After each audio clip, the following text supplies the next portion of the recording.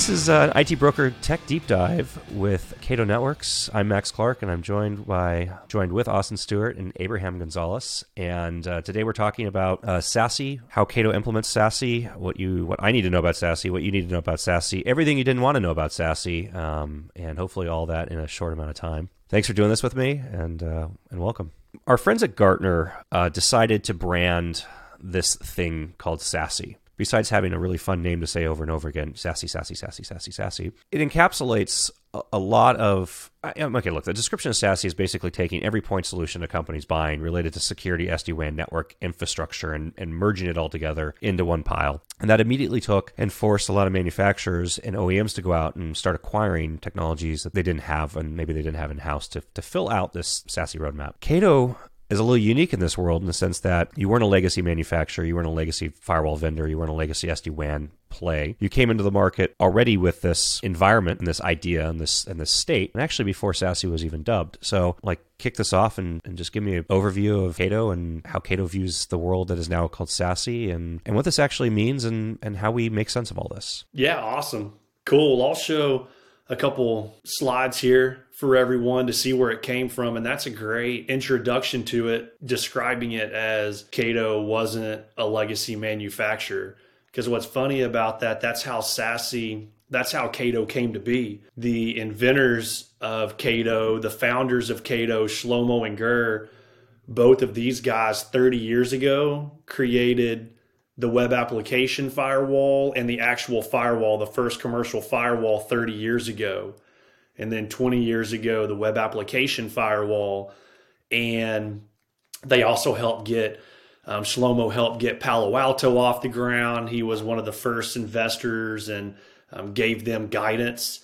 And over the years, they said, this doesn't work. I mean, if all you are is an equipment manufacturer and you have, like you mentioned early, all these different point solutions that don't connect together and aren't on the same platform, that it just doesn't work. And it doesn't work in 2023, hasn't worked for the past 5 years, really, with the cloud being what it is and the internet being what it is. So Cato started in 2015 with Shlomo and Ger building the foundation for 2 years. And we've been general availability to all of our customers since 2017. And since then, now we've gone from 2 guys who founded the company to 750 employees. We have a massive global footprint, thousands of Cato instances deployed, and over 150 countries. So they didn't do this on a small scale. They went from 0 to 100 very fast in developing Cato. And one of their so 3 of their big deals when they started it was it has to be simple, it has to be operationally easy, and it has to be super effective. It has to provide a lot of value for the customers using it. And man, they've done that. It's pretty amazing. So, I mean, you can see on here, this is just a tiny bit about the customers that we have. So we have customers that are a one-site rural customer in Arkansas that can hardly get internet out in the mountains. And we have customers that have thousands of locations globally, and they're all using Cato. So it's a very scalable solution for any type of company and any size company, which is pretty cool. And this next piece goes to what you talked about, Max. I mean, it goes to, this is what the world, for a lot of customers still looks like today. A lot of point solutions. They have old MPLS. They have a separate SD-WAN provider. They have something for branch security. They have some remote worker solution. They have all these disparate pieces.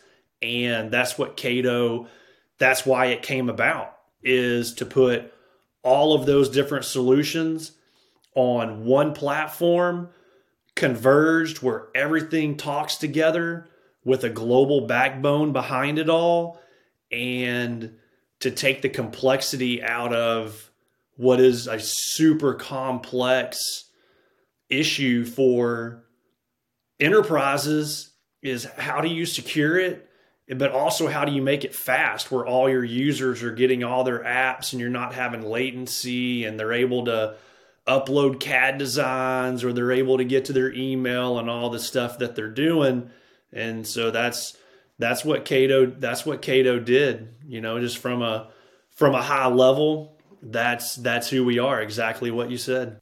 The struggle that we run into when we start talking about architecting and blueprinting a design for an environment is if you have a traditional firewall, maybe that firewall claims to introduce SD-WAN functionality. And actually, we should probably talk about what SD-WAN functionality actually does for people, because, internet optimization, WAN acceleration, optimization, and MPLS replacement are very different functions of SD-WAN implemented differently by different vendors. So then you have, your firewall, and then you have your SD-WAN, and then if you, try to transition and go into some sort of overlaid secure web gateway product, fits on top of it, and all of a sudden you've created this stack where you've got three very distinctly different things in that stack, plus what you have to do for your remote users. The telcos and large MSPs try to solve this problem going back a decade by doing very large chassis-based firewalls in their POPs. And the problem that we ran into with that was, it would be pinned based on where the headquarter location was. So if you had an HQ in Los Angeles, you'd end up with a firewall instance on a chassis firewall in Los Angeles or in the LA region. And then you'd find out that you had development teams in Turkey that needed to connect to that were pinned from Turkey to Los Angeles back to EMEA assets. And that wasn't great as well. So let's spend a little bit of time. And talk about really the differences of what Cato is doing in that context, because these are the things I'm really curious about and I want to explore. And the idea of we do everything and it's magic is great, but what does that actually mean and how does this actually work? That's funny, Rod. It does seem like magic. So I came from the world you just spoke of. So for my first 15 years in IT, I was at a couple massive MSP providers. And the world that we lived in was what you said. Hey, we have 30 different vendors. We would talk to the customer. What are you trying to achieve? What's your goal? What's your budget? And then on the back end, we would go, well, here's 6 vendors that accomplish protecting you, giving you a firewall. Here's some routers, mobile user, what was available through the years, right? We would try to control it for them on the back end and deliver something to them that seemed very seamless to them. We tried to make it seamless to them. Truly, it's not. They're putting in a ticket and there's a couple guys on the back end doing swivel chair and they're in 7 different portals and they're trying to put into action what your request was. And did they do it right? Was that accomplished? And were we able to do it in 3 days? The SLA is, 4 hours, but did we even really get it accomplished that week? Cato put everything in one portal. And when I first saw Cato a year and a half ago, to be honest, I didn't know who they were a year and a half ago. And I saw it and I went, how have I not heard about Cato? The architecture is exactly what we've been trying to do as an MSP for 15 years. And they've built it on one platform where they can actually, making one change and it going out to everyone, making it usable for an enterprise. Because I'm sure you, Max, it's the same as me and Abraham. Every customer we meet with, they don't have enough staff. It's hard to retain really good staff that learn what they're using. And so to expect a staff, even I'm talking really large customers. Customers that have 40, 60 sites, they have a director of IT and a couple guys underneath them that are trying to support the entire enterprise, and you can't expect them to be able to run all these different solutions and all these different portals and the patches and updates that it takes. The nightmare that is incurred with all, it slows the business down. Their business can't reach their customers and grow at the scale that it needs to and make a lot of money like the business is there for, because of the IT challenges. Shlomo and Gur, our founders, went, man, we have got to make, whoever makes this simple and makes it easy and makes it but super powerful and effective, they're going to own the IT landscape in several years. And kind of how you open, Max, all of our competitors that just had SD-WAN or that were a traditional firewall company, they're trying to acquire people and slam point solutions together, and they're trying to figure out how to create what Cato created from absolutely the ground up. And, they can't. I mean, they're still left with 3 portals, and they have this SASE story, but they still have 3 portals that a customer has to go into to manage everything. It's not converged. It doesn't look like this. It's better than this. It's better than what they had to work with 10 years ago, but it's not the future. What is SASE, and what does Cato deliver? That's maybe probably the core of this whole conversation is, when Gartner says, okay, there's this thing called SASE, and a company says, okay, this makes sense to me, I want to go have this thing called SASE. What is SASE, and what are you delivering within that world? So SASE has a lot of different definitions based on who you're talking to. So it is a marketing term, and it is very difficult to pin down one person. And I think, in my opinion, this is why Gartner hasn't made a magic quadrant of SASE yet. I mean, they're still figuring out, what components are we going to say are absolutely mandatory. But the components that you can't get away from, you have to have SD-WAN, you have to have security. And when you say security, we're not just talking a next-gen firewall. We're talking a security stack underneath it. Intrusion prevention, anti-malware, CASB to control applications, data loss prevention. You have to be able to do managed detect and response. And then you also have to have a managed services group that can help that customer out with it. And then you have to be able to support the remote worker. So the 3 things you have to have are SD-WAN, deep security stack, and you have to be able to support remote worker on a SASE platform. But then it starts getting a little bit sideways on who you talk to, because it's, do you really just have to have one portal? I mean, Cato just has one portal, but you go to competitors of ours and they're acquiring people.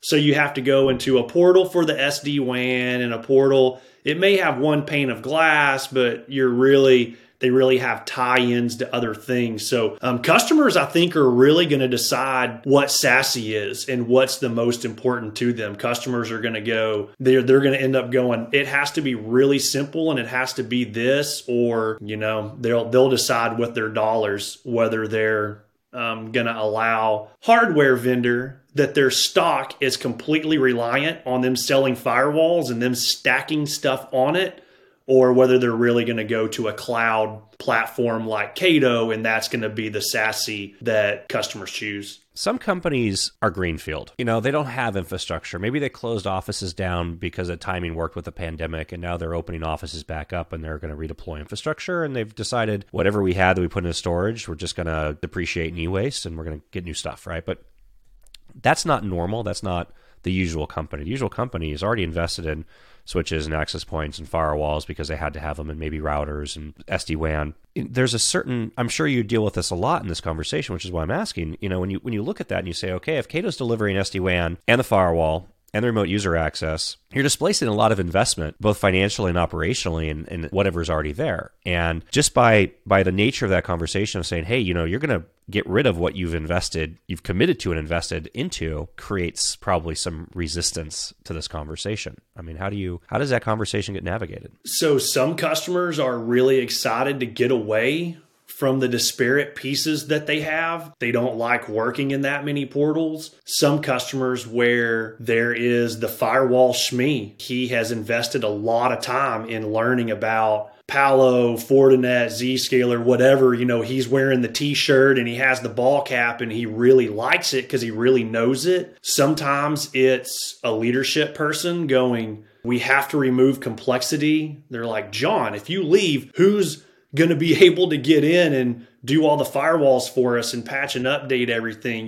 We have to look outside of this. And then a lot of times, me and Abraham, we work with a lot of IT leaders and even the network admins that are doing work and they see this, I am blown away every day sitting with customers and them going, wow, it does that? Oh, we can get rid of this too. Wow, y'all have a global backbone. The SD-WAN provider that we have right now, we just bounce around the internet, but y'all actually have a backbone that takes us across the world that's included in the price. Like you're not, there's not a, oh, that's a global add-on fee for this. So you really, when you talk to them and they truly have an open mind, like they really want to do well for their company, they just end up amazed by Cato. And I sit in meetings amazed that they're amazed. Like every time I go, wow, man, they love it.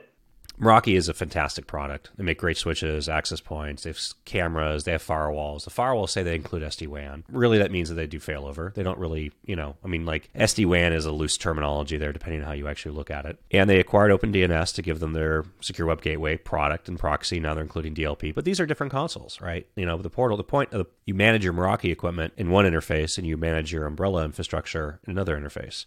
Palo Alto has phenomenal firewalls. They don't sell switches. They don't sell access points. You've got different devices you're maintaining on your network in that situation. They have Prisma for global access, right? Zscaler doesn't have SD-WAN, firewall, on-premise, anything. And, you have to have something else in place in order to talk to Zscaler. I mean, all these solutions, it's just like, look, I love Legos, but like to a certain degree, trying to make sense of like, what do you put at what level to do what with it? And you get into these conversations, you start whiteboarding, you're like, okay, well, we've got this thing, and this thing has to fit here, and it depends on this other thing that fits on, and you start kind of working backwards on it. You're like, what the heck are we doing here? And why do we need this stuff? I tell you what's confusing for people, Max, is that it's so integrated and it's so converged, but it's so simple, but it's so powerful. Sometimes they don't believe it at first. They look at it and they think, they're like looking for the hidden camera, going, dude, like, is this real? Is this vaporware? You start talking about other customers and use cases and what they're doing with it, and they go, wow, man, this is real. This exists. I mean, they're like me watching their first Cato video a year and a half ago going, how did I not know about this? Like, where is this gold bin? That it is. And it takes customers. It takes a lot of people, probably 3 or 4 meetings. I mean, if they're heavily invested in network equipment, routers, switches, all these point solutions, it takes them several meetings to wrap their head around, wow, all this is really in one place and this easy to use, but it's really this powerful. It takes a while to sink in. Cato has and sells an SD-WAN appliance. It's part of your service. When you're talking about going into an existing infrastructure where people have stuff in place, are you immediately displacing the firewall and deploying just your own SD-WAN? Are clients running both at the same time? What does and doesn't your hardware do when a company deploys it? So if we've got an office, we've got multiple circuits, and I need reliable internet connection, I want to link in with Cato for your next gen firewall, cloud firewall, whatever marketing term, people want to actually use for this thing, but for your network layer and IPS, what is that? How do I tier through that deployment, and what are the phases? Yeah. Hey, Abraham, I've talked, you want to jump in here? You've done so many deployments. So let me give let me brag on Abraham. So before Abraham was on the engineering side at Cato, he was on the real engineering side in the pro services group, and he turned up thousands of instances of Cato for customers. So he's had an awesome history here the past several years of working with customers when they're deciding, man, are we going to totally rip out our firewalls first and just do this? And how does the deployment look like? So, man, go for it, Abraham. Sure. So, very interesting question, Max. We can find a way to fit in, all right? And then the interesting pieces is a lot of time that model, like where basically we sit side by side with another solution provider there for the meantime. But a lot of time what we're seeing is the customer, they were expecting to move into completely to Cato in a year or two because they still have a contract or something. We've seen that changing fast. We've seen that basically changing within a few months when they start seeing the value that Cato brings in, the performance, the easy to manage and all of that stuff. They're like, you know what, let's just leave Cato here, forget about the other solution, to be honest. Like I've seen several customers with a year or 2 years left on different contract, for example, Meraki, and the plan was to use Meraki locally because Meraki do, right, it's an appliance that do local security. They're like, okay, we have double security. But when they actually saw the Cato product working and they saw the performance and now how Cato was operating, they're like, we don't need the Meraki, right? And here's the difference, right? These endpoint solutions or appliances solution, they do everything on the actual appliance, right? You put an appliance on the edge, the security is done at the edge, it's right there. In Cato, we have to change the mentality a little bit. The security, the IPS, the next-gen firewall, the secure web gateway, ZTNA, everything gets done on the cloud. When we push a change, when we do an update, things like that, it's all on the cloud. We don't have to worry about pushing a policy to the box getting disconnected, waiting for the box to get those policies right. And we don't do it that way, right? We do it looking at the cloud. The box is it's a very lightweight operating system. It actually takes less than a minute to boot up and be ready. When we update, when we patch those get automated, but the customer also have the option to do it on their own time. It takes like 40 seconds to patch and reboot and done. And obviously, we offer high availability if the customer is interested in that. We run a very lightweight, obviously, with the SD-WAN capabilities. We do the packet duplication. We can do up to 3 different circuits active, all of them. And then we also provide the QoS that the customer is looking for. And we also have capabilities to do VLAN routing, dynamic routing, and so on. But majority of the horsepower and the stuff that we known for years that the security box used to do, it's all done on the actual cloud. Okay, so packet duplication is an interesting thing to talk about. So is this every packet's being duplicated across the different circuits, or you're doing selective packets, or this is configurable? I mean, how deep into the engine can we control these things? Yeah. So our solution is per packet flow, right? Mm-hmm. And you can pick which packet get duplicated. Obviously, the recommended is voice video, right? Because most of the time the packet duplication is done on the UDP applications, right? And then you can apply not only UDP, but you can also apply the priority or the QoS, right? What traffic will have priority over what, and then you need it to get duplicated, all right? So appliance, piece of hardware, circuits plugged into it, you set up to 3, connected to your POP. So this is a GRE or IPsec or some other VPN tunnel to your POPs. Like, what is the selection of POP determination for the appliance work? Yes. So the appliance, first time it reached the internet, it will build a DTLS tunnel. It's a 443, UDP 443, very, very light. So it will build that tunnel. Obviously, the boxes are registered to the account. The boxes will find the account, and the user will get a notification say, hey, there is a device ready to deploy it. That's it. So we basically encrypt those ISP, right? So all traffic coming from the LAN that hit the box, they will go out to our POP in an encrypted tunnel. And basically all the session, all the acknowledge gets done on the POP. What basically from the POP to our box, the only thing the traffic sees is just tunnels. That's why we can easily dynamically shift or basically aggregate up to 3 and use them as a one pipe because everything gets done on the POP. So then configuration for deployment, customer has to tell you their ISP details for you to pre-configure these boxes to ship them out with IP addresses and default gateways and whatever the subnet mask is and that sort of network environment, yes? Yes and no. You can easily connect the Cato sockets like it is a laptop or a workstation, right? You can just get the box and connect it to a LAN port, right? The Cato will get an IP, and obviously if you're allowing port 443 out, most of the time you are, right? Probably. Cato will dynamically, it will find the internet, it will reach out to the Cato networks where we have what's called a steering server, where basically we can tell where we located, do a geo IP DNS stuff there and find our closest POP. And boom, we connected and the customer receives a notification. From that point, you can easily leave the Cato sockets behind another product, because obviously we're encrypting the other product, the other solution doesn't know anything about it. Or at that point, from the console, you can actually go into the device and change the IP to a static public IP if you like. So now, if you're replacing a firewall, there's a couple other functions that the firewalls may or may not be doing. Like they're serving DHCP to the internal network, right? Maybe that's on the firewall, maybe that's on the switch infrastructure, maybe that's on a server inside the infrastructure. Do you replicate that, or this is if you were running DHCP on your server, on your firewall, move that to a different host before? You can run DHCP DNS on Cato just fine, or relaying to a server if we need to. Can you expand on the VLAN routing for me?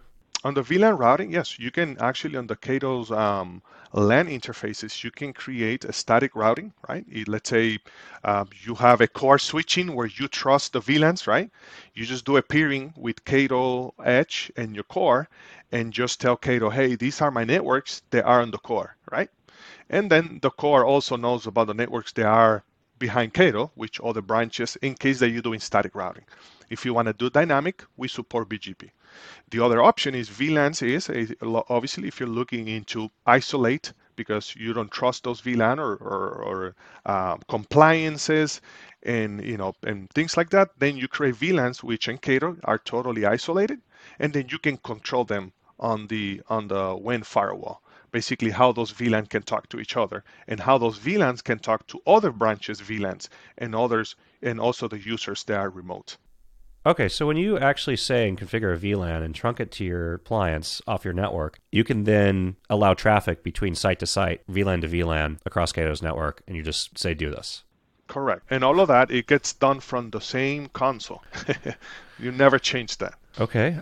If you're replacing a firewall that's on-premise that was doing this function, you have the firewall engines on site, right? You've got a really expensive firewall box, but the firewall engine's on site. So if you do this on Cato, how much of this is the socket doing, is the actual Cato appliance doing, and how much of this is going northbound up to your POP to actually make decisions? I mean, the question I'm asking is, if I've got a lot of traffic going between VLANs environment, it's a data center, it's an office to a data center, it's an office environment, but I want to have isolation between those VLANs, or I want to put policy on traffic between those VLANs. What do I have to know in terms of sizing, network links and accounting for latency and all that other good stuff? So yes, you mentioned a good point, right? VLAN to VLAN, they get sent to the POP for inspection and visibility, right? And then look at the rules, what access they have, and then come back. So a lot of customers have sometimes concerns about the bandwidth, but a lot of time we're seeing that the actual concern, when they see during the testing, when they see the results, they're like, oh, okay, this is not what I thought, right? But yes, it's always good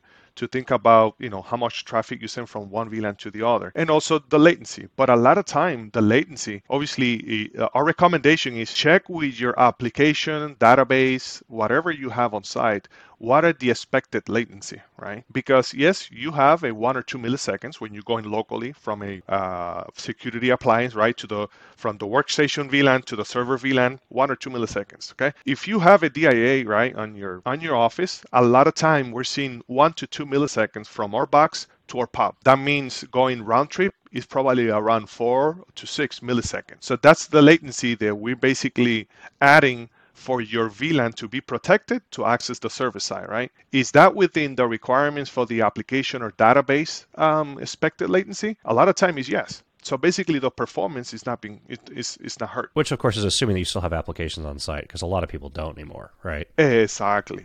Yeah. Some of the time it's still a legacy app or something, but a lot of time when we go that route and then we do the test, the customer is comfortable with, right? But yes, it's always good to think about the sizing, and most of the time, right, because Cato provides SD-WAN, one of the advantage of SD-WAN is having 2 or 3 circuits, right? So because now you have a broadband, a DIA, a LTE or 5G, right, and you're utilizing those. You can also say, look, I want to use this circuit for this type of traffic, this other circuit for this type of traffic, right? So you can actually split that if you like, or you can just use them as you want. So you have control over that, and you always can apply the QoS policies to make sure that traffic that is critical always have a first in line. So what gets installed for remote users, and what do you do for companies' cloud instances? Because you're obviously not putting hardware at everybody's remote location, or you're not putting hardware in an AWS or Azure cloud. Correct. For public clouds, yes, we do have a virtual instance. It's the same feel, same setup as the actual physical appliance, but obviously it lives on Azure and AWS. We also have options for IPsec, right? We have customers, they have a third-party provider, a third-party app, right, with the hosting company maintaining the hoster for you, but obviously you want that communication to be private. You can build an IPsec from the provider to our Cato POPs. So that way, you can still leverage the SASE solution, even with an IPsec, leverage security and visibility, and also improve the performance. You mentioned remote users. We do have a very lightweight client, right? And the Cato SDP. It gets installed on the users, and then the users can leverage single sign-on, right? If a lot of the customer in these days, they leverage Office 365 or Google Apps, Okta, One Login. We can integrate Cato with those solutions, right? And now the users has the same feel like when they're in the office. Same email, same password, same MFA. So if a user has a Cato client installed on their device, and that's building a VPN tunnel, and then they go into an office, do they have to disable the VPN client? Or you don't want to have like a VPN inside of a VPN to connect to something. Yeah, no. So we have a functionality where we detect they're in the office and the VPN client doesn't disconnect, it just switch to remote office. Okay, so we basically have the client known that they're on the socket, but we detect, like if they change to another internet, we right away can bring that tunnel up using the SDP automatically, right? Because we have a functionality that it's where the user can turn it on and off the VPN, and we also have the functionality of always on, where the user don't have any control. So you can deploy a policy from the admin when you push out the client to force it to always be on, and that the user cannot turn on. Correct. Yeah, we can do it global, we can do it per user, we can do it per groups of users. So deployment, you're talking about physical office locations, your SD-WAN box, remote users, installing an application, cloud instances, a virtual application, virtual instance, legacy hosting environments or legacy application sites, IPsec tunnel, everything feeds back into the Cato cloud. I'm just going to use Cato Cloud, but like the Cato infrastructure. Okay. Not like your POP list, but the actual Cato Cloud functionality. And when you say next generation firewall, what does that actually mean? I mean, that's a pretty broad marketing term in today's world. So I have a pretty cool slide for you, Max. I think this'll bring some truth to we've been talking about a little here today, because it shows our security stack is truly a single pass. And this is a really cool delineator. So when you talk to Cato compared to equipment vendors out there that are trying to sell, like they're pushing hard their hardware, and then they have to put the security stack on top of it, and then you have to go to another web interface for another piece of it. Man, this is truth to me in a slide, because it's so cool. You see the firewall, secure web gateway, all of the security stack there is on a single pass.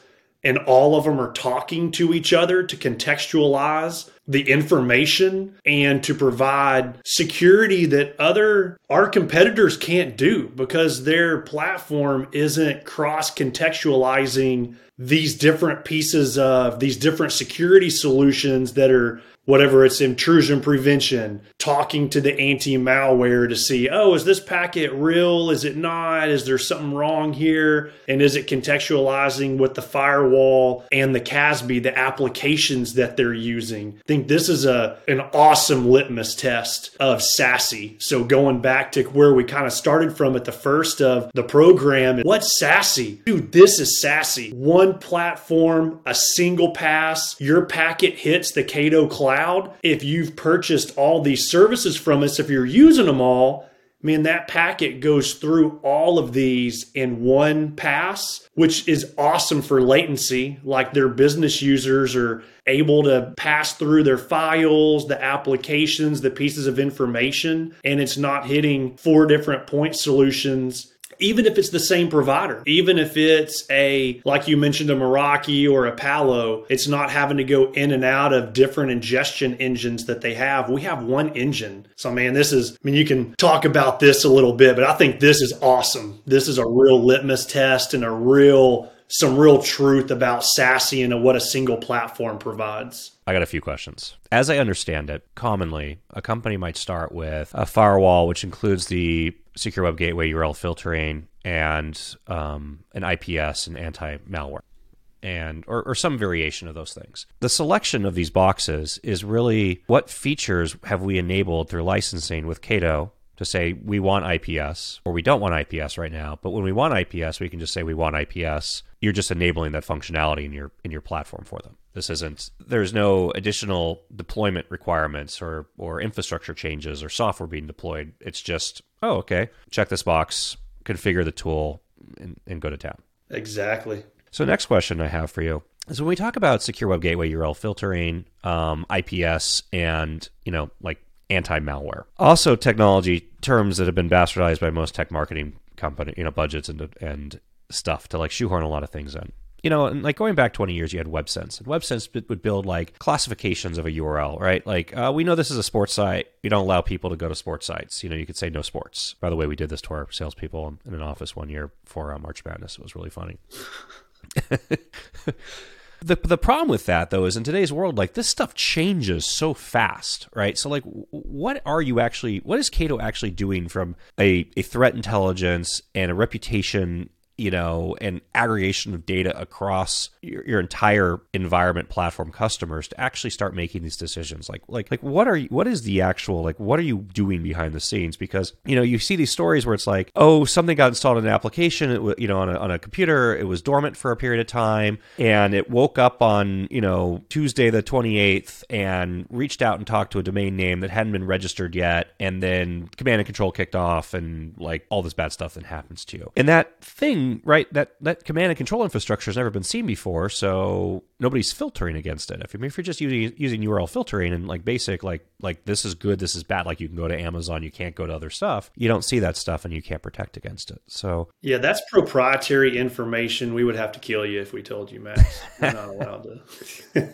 No, Abraham was just talking about this, I believe, like yesterday or the day before with a customer. They asked kind of that same question. So go for it, Abraham. The answer was awesome. Yeah, so one of the unique features, right, because we receive feeds from basically where everybody receives feeds, right? We read the same, what's it called, CVEs. News, right? So we know that.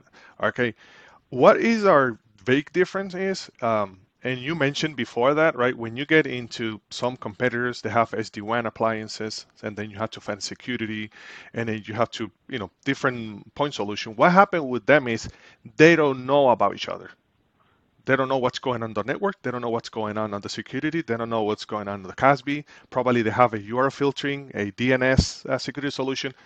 When you have what we have, which basically what we call it is a shared context security of firewall, where basically all our next-gen firewall, secure web gateway, CASB, DLP, IPS, anti-malware, next-gen anti-malware, they have eyes over the packet, over the flow at the same time. That's why we call it single pass. And then another very, very important thing here is the TLS decryption, right?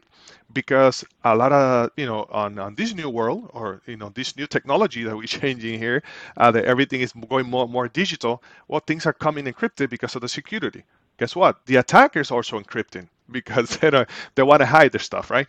So TLS is very, very important, which we do recommend to turn on. So when you undecrypt the packet, now our solution all our solution, our complete security stack, have eyes over that packet. And instead of one of them making basically a decision of what they see, what they saw, or doing it on kind of step by step, all of them, they talk to each other and they make a decision like as a family. It's like in the neighborhood when you have somebody kind of malicious passing by. What happens if one person sees it, right? But what happens if everybody get together? It's like, hey, have you seen this car? Oh yeah, I've seen this movie. And they're like, oh, now we can make a decision as kind of like a unified decision, right? Based on what everybody's seen.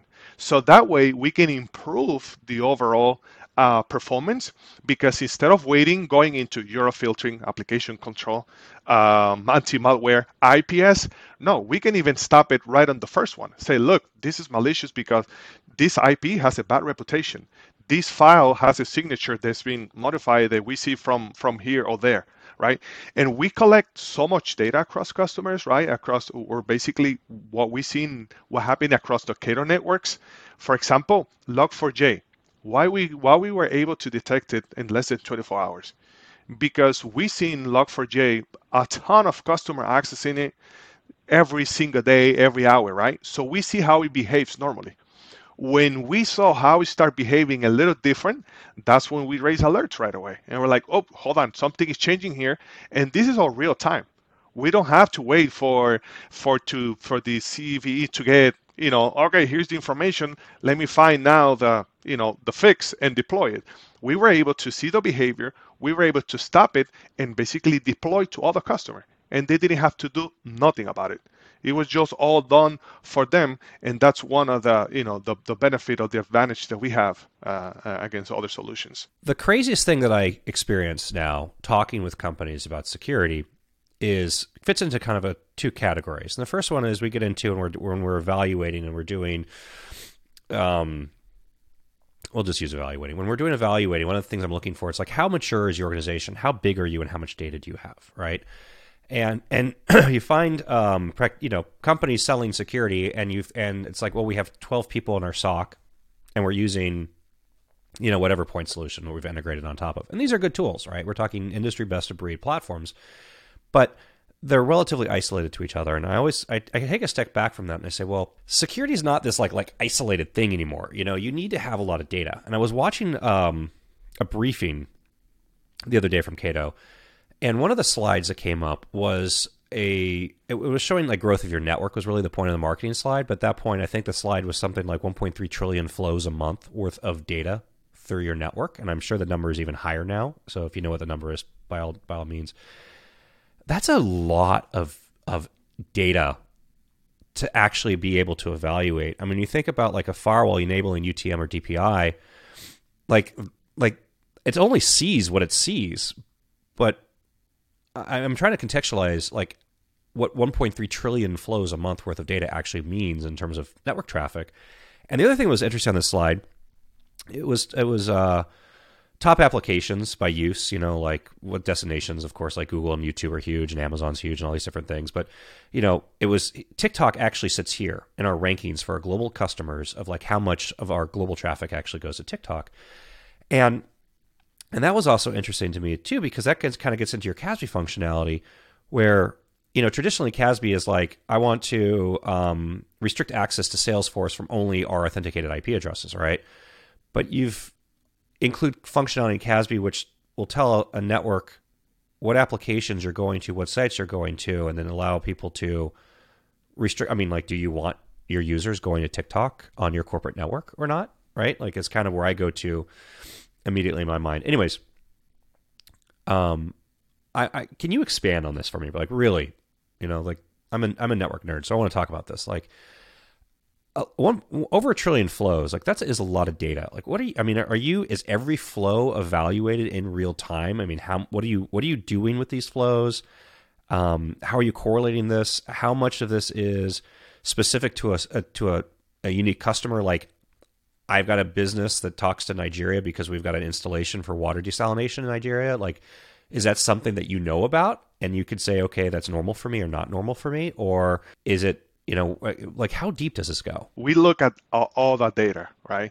So obviously each network for the customer are isolated, but we can read that malicious information, right, to basically help other customers and help the overall network in Cato Network. So yeah, we do have a SOC, we do have a security research team that constantly looking at all of this, right? We have our artificial intelligence running, and we always sanitizing our security stack, our IPS solution, based on because we see so much feed that we can actually tell, and that's why on our solution is very, very lower or false positive, because we keep sanitizing this. We keep keeping it clean to make sure that what the customer gets, it's accurate.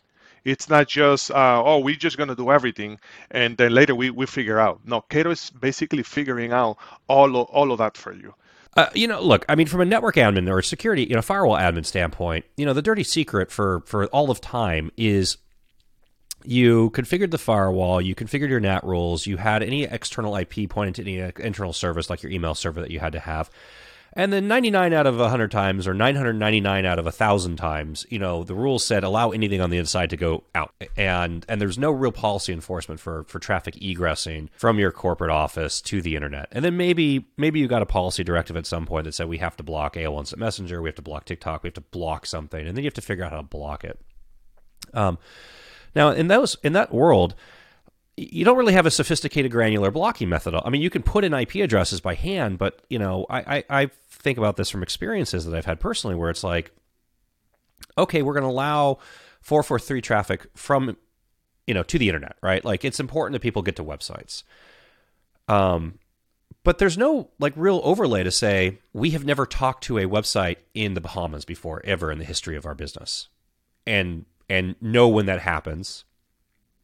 And do something about it. And is that functionality here that now we get and see? I mean, is Cato doing this for people automatically? Is this something that you're just alerting on? Is this something that I'm trying to understand like how deep this goes? Where if I'm a Cato customer and I've been on your platform for 2 years, and all of a sudden like boom, we're talking to some website and BVI, like what kind of flags does that raise, or does that traffic even get there in the first place?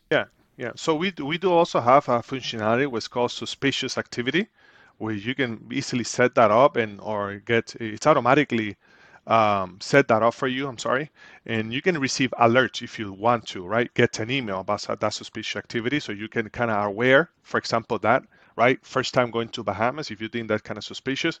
But we look like, since we mentioned about the shared context, we look at the whole packet, right? So we'll look, it's an IP to Bahamas, but then we look at who is the provider, right? If it's a file or anti-malware engine, it will scan it and we'll look at the signature. It will look at the behavior. If it's a URL, we're going to look at what type of URL, right? Because it's probably, example, google.com. So, and then probably Google has something hosted there. We're like, it looks good.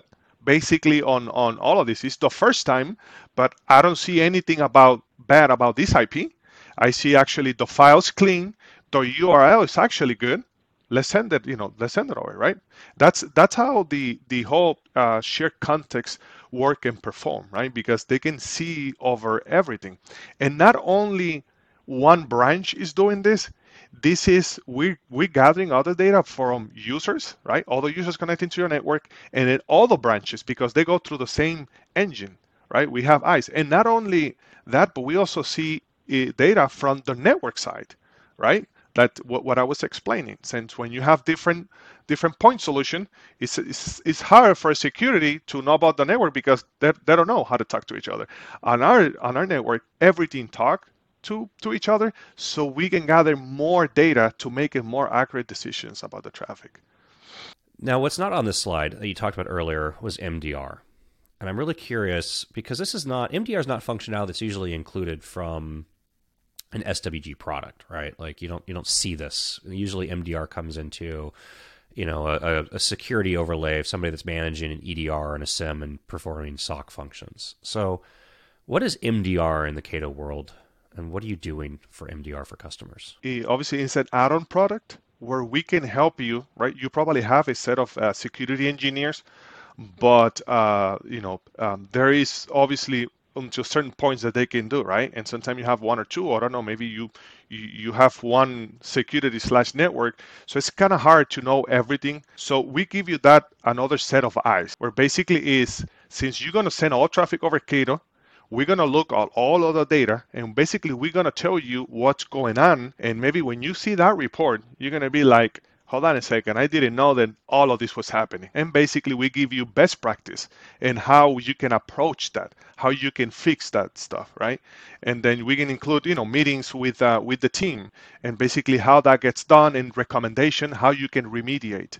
That's kind of like what is included on the MDR solution, right? A lot of time, you're probably not aware, but you maybe have, for example, SMB 1, 2, and 3 open.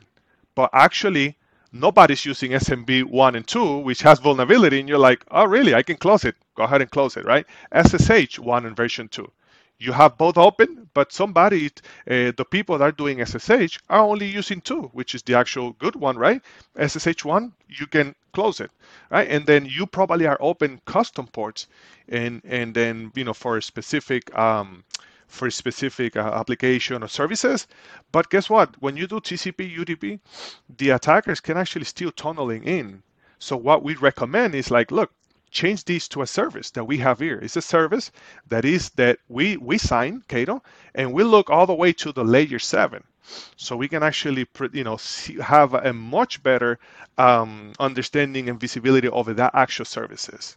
What do companies do that still have on-premise applications? I mean, these are things that maybe need to be accessed by users that are not inside the organization, right? So I don't know, maybe something's crazy and they still have a mail server on site, or they have an FTP server on site. They're doing some sort of ETL. They've got a remote desktop server that they want generally available for some crazy reason that isn't just accessible to their own internal remote user. When Cato comes into play and you've got your SD-WAN that's tunneling to your is that still providing a mechanism for people to host applications at their offices, or if they had a data center, they could put their data center behind Cato as well? Yes, they can. Yeah, we still provide a one-to-one net, and guess what? You are now basically exposing that web server from the Cato data center, the Cato POPs, right?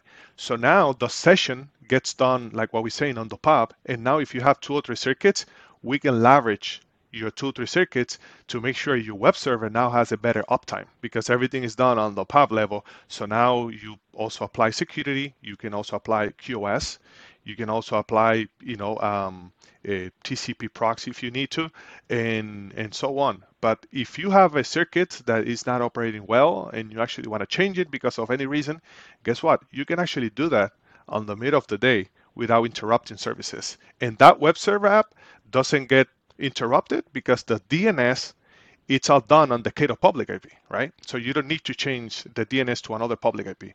You don't have to deal with anymore with the ISP public IP spaces. Okay, so and then your one-to-one NAT is also solving the issue around UCaaS and real-time services, because you're doing packet duplication if there's a SD-WAN in play, but then in addition, you're pinning that through a POP, so that way you don't have NAT boundary changes that you have to worry about and have voice calls. And that's about voice, right? Because it's most of the time is UDP, but guess what? We have other applications that we can actually accelerate and basically increase the performance, because we can find the optimal egress. And since we have a network that we control, that we manage, right, that we provide IP/SLA over that, you can leverage our backbone from moving from long distance communication. For example, let's say your headquarters is in Dallas, right? And then your public application is hosted on Virginia, right? The provider, the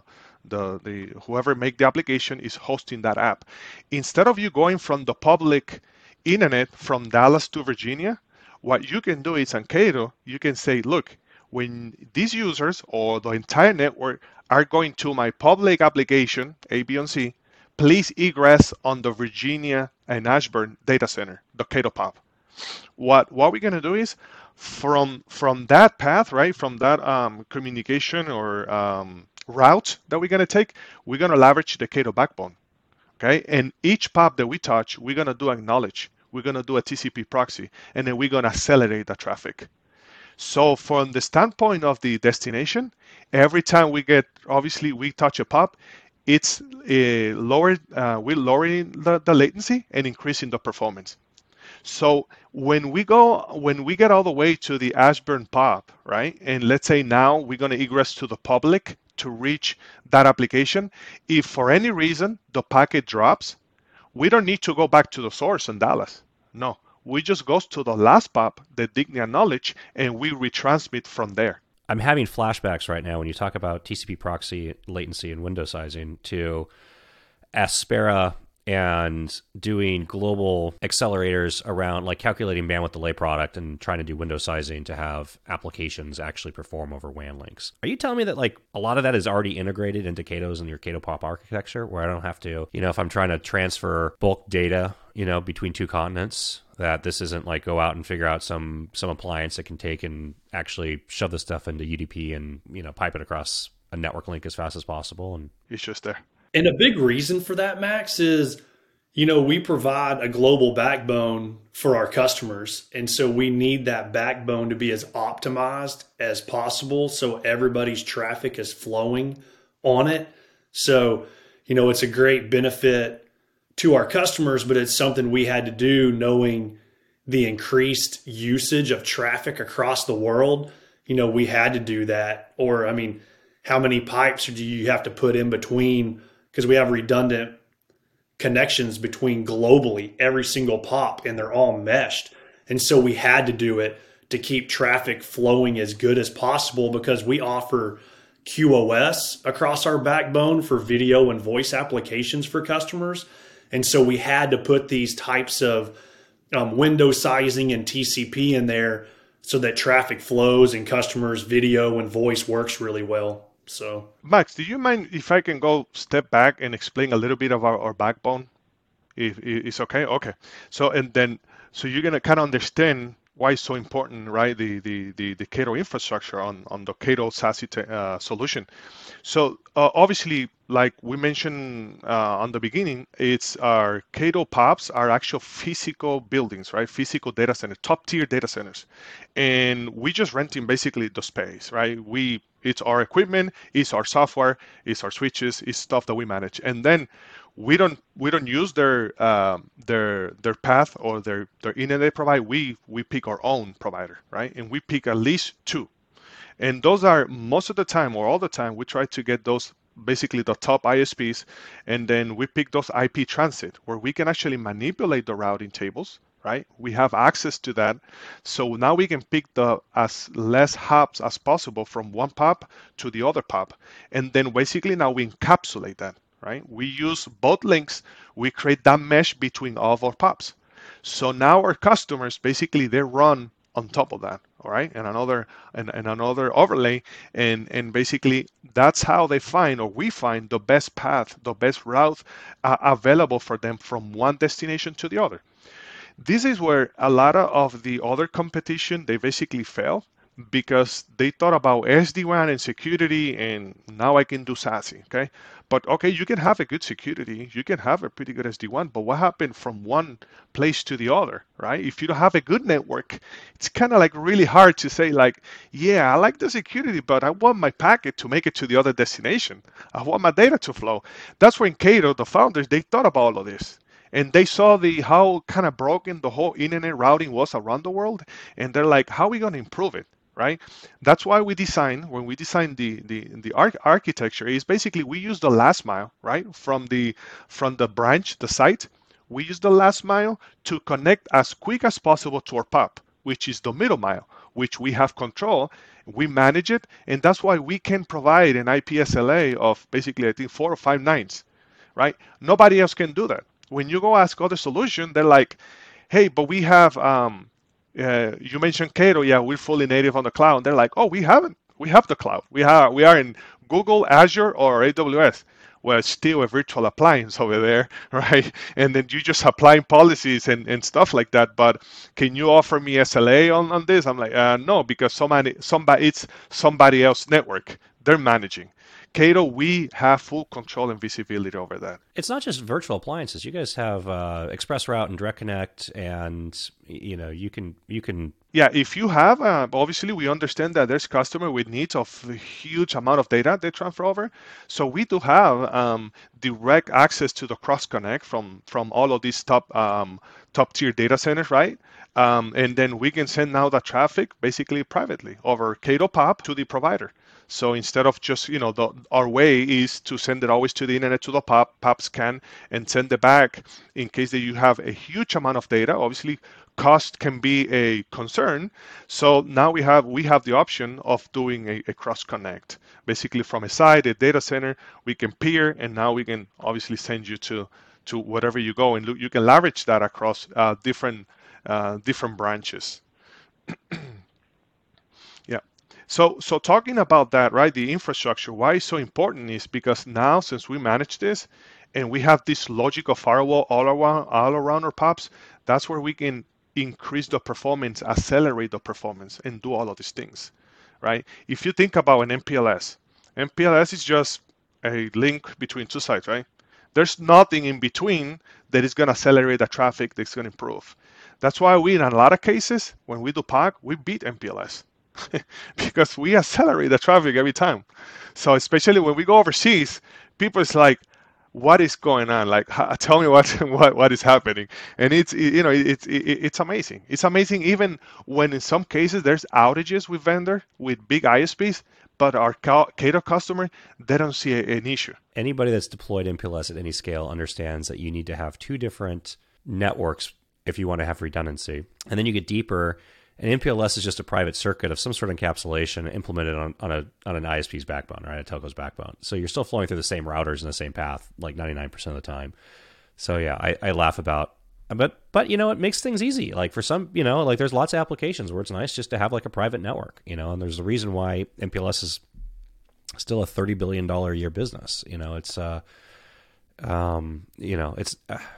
I'm not in the MPLS is dying or not. I think it's going to mutate into something else. So, exactly, and we agree, right? There is certain applications that they need to have the MPLS, right?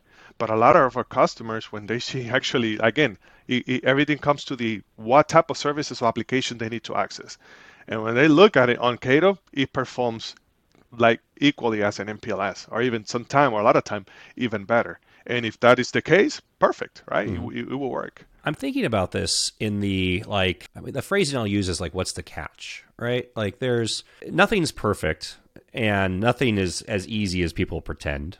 And, there's like a certain amount of like a natural disbelief that comes out of this, right? So Austin, maybe this is a good question for you, right? Which is, you mentioned previous life, selling other stuff and cobbling together all these different things and finding Cato. And I think I had a very similar experience, but like there is a catch here, but what's the catch? Like, are you guys like horrendously expensive or, like you can't deploy sockets because you don't have hardware? Like what is the catch here? Yeah, it's funny. I thought the same thing when I was watching the engineering videos before I joined Cato, looking at how was it architected. I haven't heard of them. How have I not heard of them if it's this great and it does all this? And I have not found the catch yet.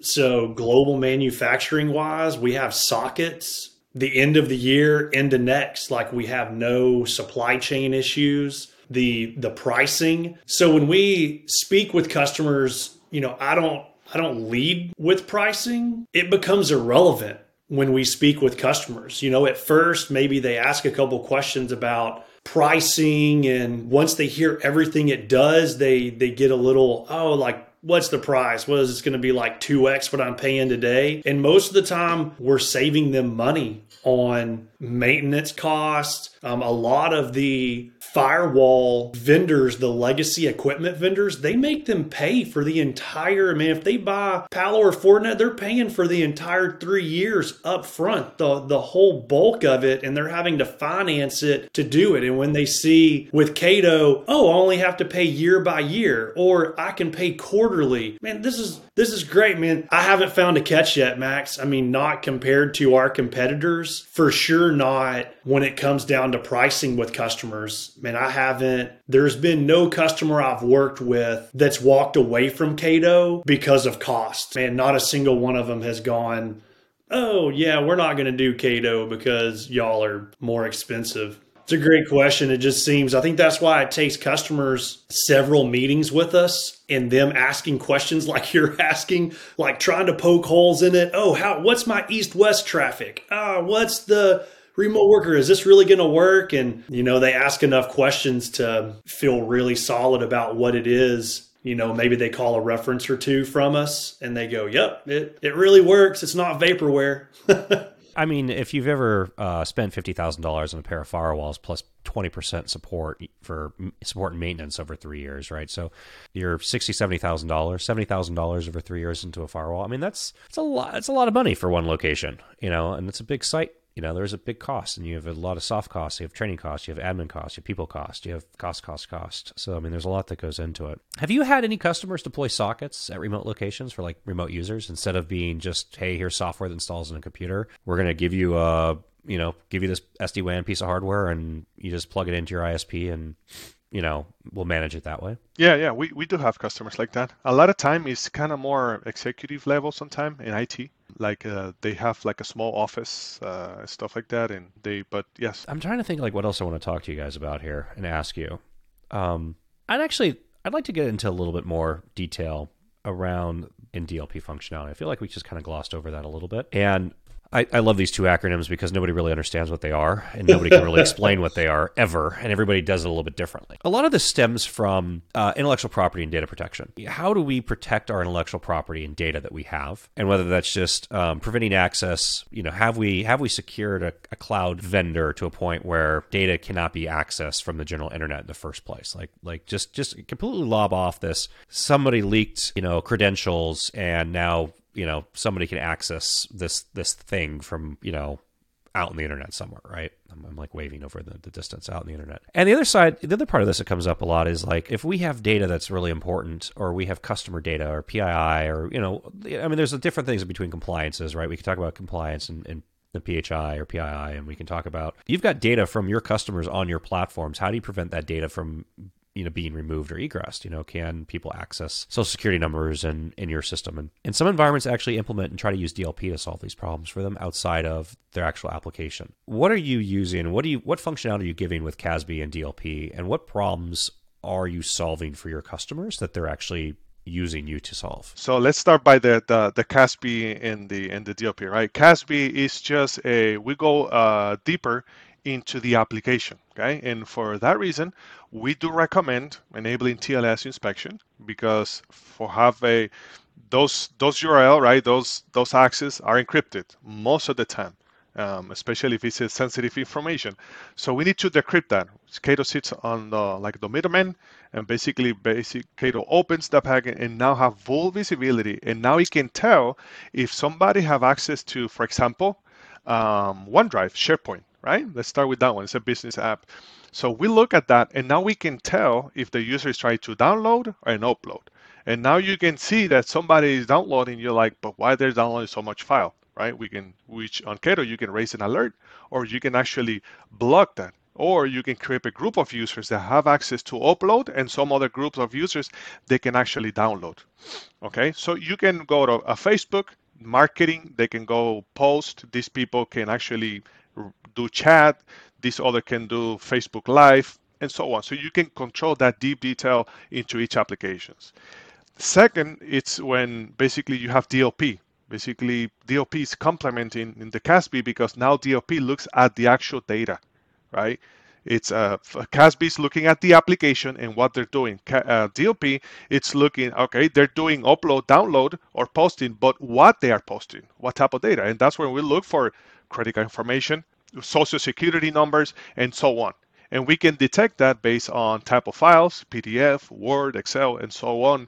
And then we can decide if that user is allowed or not. Okay, this is when it comes pretty handy, right? Because we know a lot of the software happening before the pandemic, right? But a lot of the users, the shadow IT, right? They're kind of like, I have 200-300 users out there and I don't know anything about it, like what they're doing. And I'm like, and they're like, obviously everybody's like, yeah. And the C-level are concerned because where is my data? It's in all of these workstations, personal computers. So this is when our ZTNA comes handy, obviously with the CASB and DLP, because as we mentioned before, we can apply the always on, and now you have always visibility on what is happening on that workstation. No matter where they're going, you always will have the visibility. So now you limit the expose of those public apps to the entire world to only Cato networks. ZTNA isn't a specific additional module. It's just something that's included in this CASB, in the Cato remote access solution. Correct. Yeah, ZTNA is just limiting the access of that user. Correct. So how granular, how far in terms of policies can you go with users when you start talking about authenticating? So like if I, what would be a good example? Like could I take my laptop and go to China and connect to, my corporate resources, or could you define a geofence and say, this user has to be in these locations? I mean, what sort of policies and entitlements can we build with CTNA with Cato? It's going with the user identity, right? Who is the user and what type of device they're using. You can do pastures on those devices, right? You can check if they have a certificate that is a corporate certificate. You can check if that device is being managed by an MDM solution. You can check if that device has an anti-malware and which one is it. You can check if that device has a firewall and what type of firewall is it, if it's on or off, and what version there, right? You can limit based on the country, where that device is, where they're connecting from, right? And if that device is a Windows, Mac, iOS, or an Android, right, or Linux.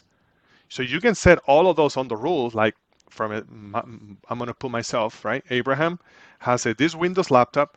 Make sure they have all of these checks, so then I can access this type of application, right? So you can go pretty, really, really granular with this. And not only to the internet, but also to your private traffic, to your data center. You guys need to talk about this more, because so many people that are out in the market pushing ZTNA are not. Little simple things like, do you have MDM running with a certificate present on the device in order to authenticate on this box to connect to this network and do something? It's incredible like what that actually enables for you in terms of access policy and protection. Favorite question of mine lately that I've been asking a lot of people in the security world is, what do you implement for a company in what order? So if you were hired in as a CISO for a business and it had nothing, and you were looking at, okay, now we have to create security policy and increase posture. What do you do in order? And my personal belief of this is, of course, starting with strong identity and multi-factor authentication is like, just turn it on because you're already using a platform that supports it. So it's like identity and SSO, it's like foundational, all this. But at some point you get to a point, you get to a question you start talking about, especially with remote users, are you licensing and deploying EDR or SWG? And at what order do you do these two things? And EDR is like a very popular next step up, right? Because it gives you a lot of visibility. But I'm not knocking EDR. Everybody should have it. But I think of EDR as more like a defensive reactionary thing. Like, what happened on this computer? And can we track what happened on it? And then can we revert what happened on it? And it's after the fact. Versus, when I think of a SWG, more of like an offensive measure. Like, if you don't get the virus on the computer, you don't need to have something to take the virus off the computer, almost in that fact. Now you should probably have like a really strong email security platform as well, because like everything comes from email. But what I've kind of been chewing on a little bit thinking about this is, modern network architecture, right? You have to have an SD-WAN. Like, you're crazy if you don't. You of course have a firewall. You have to. And is the SWG just become like foundational? Like, you don't even have to think about it in terms of the order of like, what are you deploying? Because you just end up getting it if you deploy Cato, because it's just here. And this isn't like the question isn't really well formed, but I'm thinking about this more along the lines of like, is the SWG just become table stakes and not really a point of conversation of like, at what point do we license and deploy this thing now? Because this is just foundational for our network. You mentioned very, very important points there. Obviously, I kind of have a very similar a way how I started. Basically, it's MFA. Whenever you have MFA, the other thing is a single sign-on, right? Because now instead of users having their own password everywhere and the tracking what those logins are, what type of data, right? Now you manage all your public application, all the private application through one login, right? So whenever that person, whatever happens, you just go one place, shut it down, right? That's it. MFA is obviously very, very important. And yes, a endpoint protection, I think is always good. But you mentioned very interesting and very important is what is actually happening on this day on the local computer. The only thing that is happening still are USB, right? Somebody, and that's one of the top reasons kind of I recommend that is because somebody come with infected USB, never know, right? Plug it in, and now it's on the workstation. Um, but even that is very minimum that users are doing, right? Because now you have your Dropbox, Box, OneDrive, like all the data is there, and where is it? On the cloud, right? So next, having a good security, it's always good, right? I have USB drives that I bought, sealed from a manufacturer, from a supply chain I trust, that have been in my possession their entire life cycle, that I will never plug into a computer ever again because I'm so paranoid, because I've seen all these things happen out of USB drives. It's just like, and it's like, I know where this thing has been the entire time that it came out of a sealed package, right? And it's completely fine. There's no reason why I can't plug this thing in, but it's just, I just can't do it anymore because it's just, I don't know. It's just like, guys, this is incredible. I mean, Austin, you said this earlier, and it was a similar experience for me when you start actually digging into, you know, the kind of things that you want. And we kind of glossed over this a little bit of just being able to say, hey, we're going to create one firewall policy, one, you know, and apply it to everybody everywhere, regardless of where they are. It doesn't matter if this is an office in LA versus an office in New York versus an office in London, or a remote user that's working from their home, you know, in Texas or wherever they happen to be. And being able to manage and have visibility across that in a single place. It's just, if you've ever done anything opposite to that, I don't think you really have to, it doesn't take a lot to really understand like why this is a really good idea, right? You know, just having everything going and flowing through a single location where you can control it, or not even control it, but just inspect it and be aware of it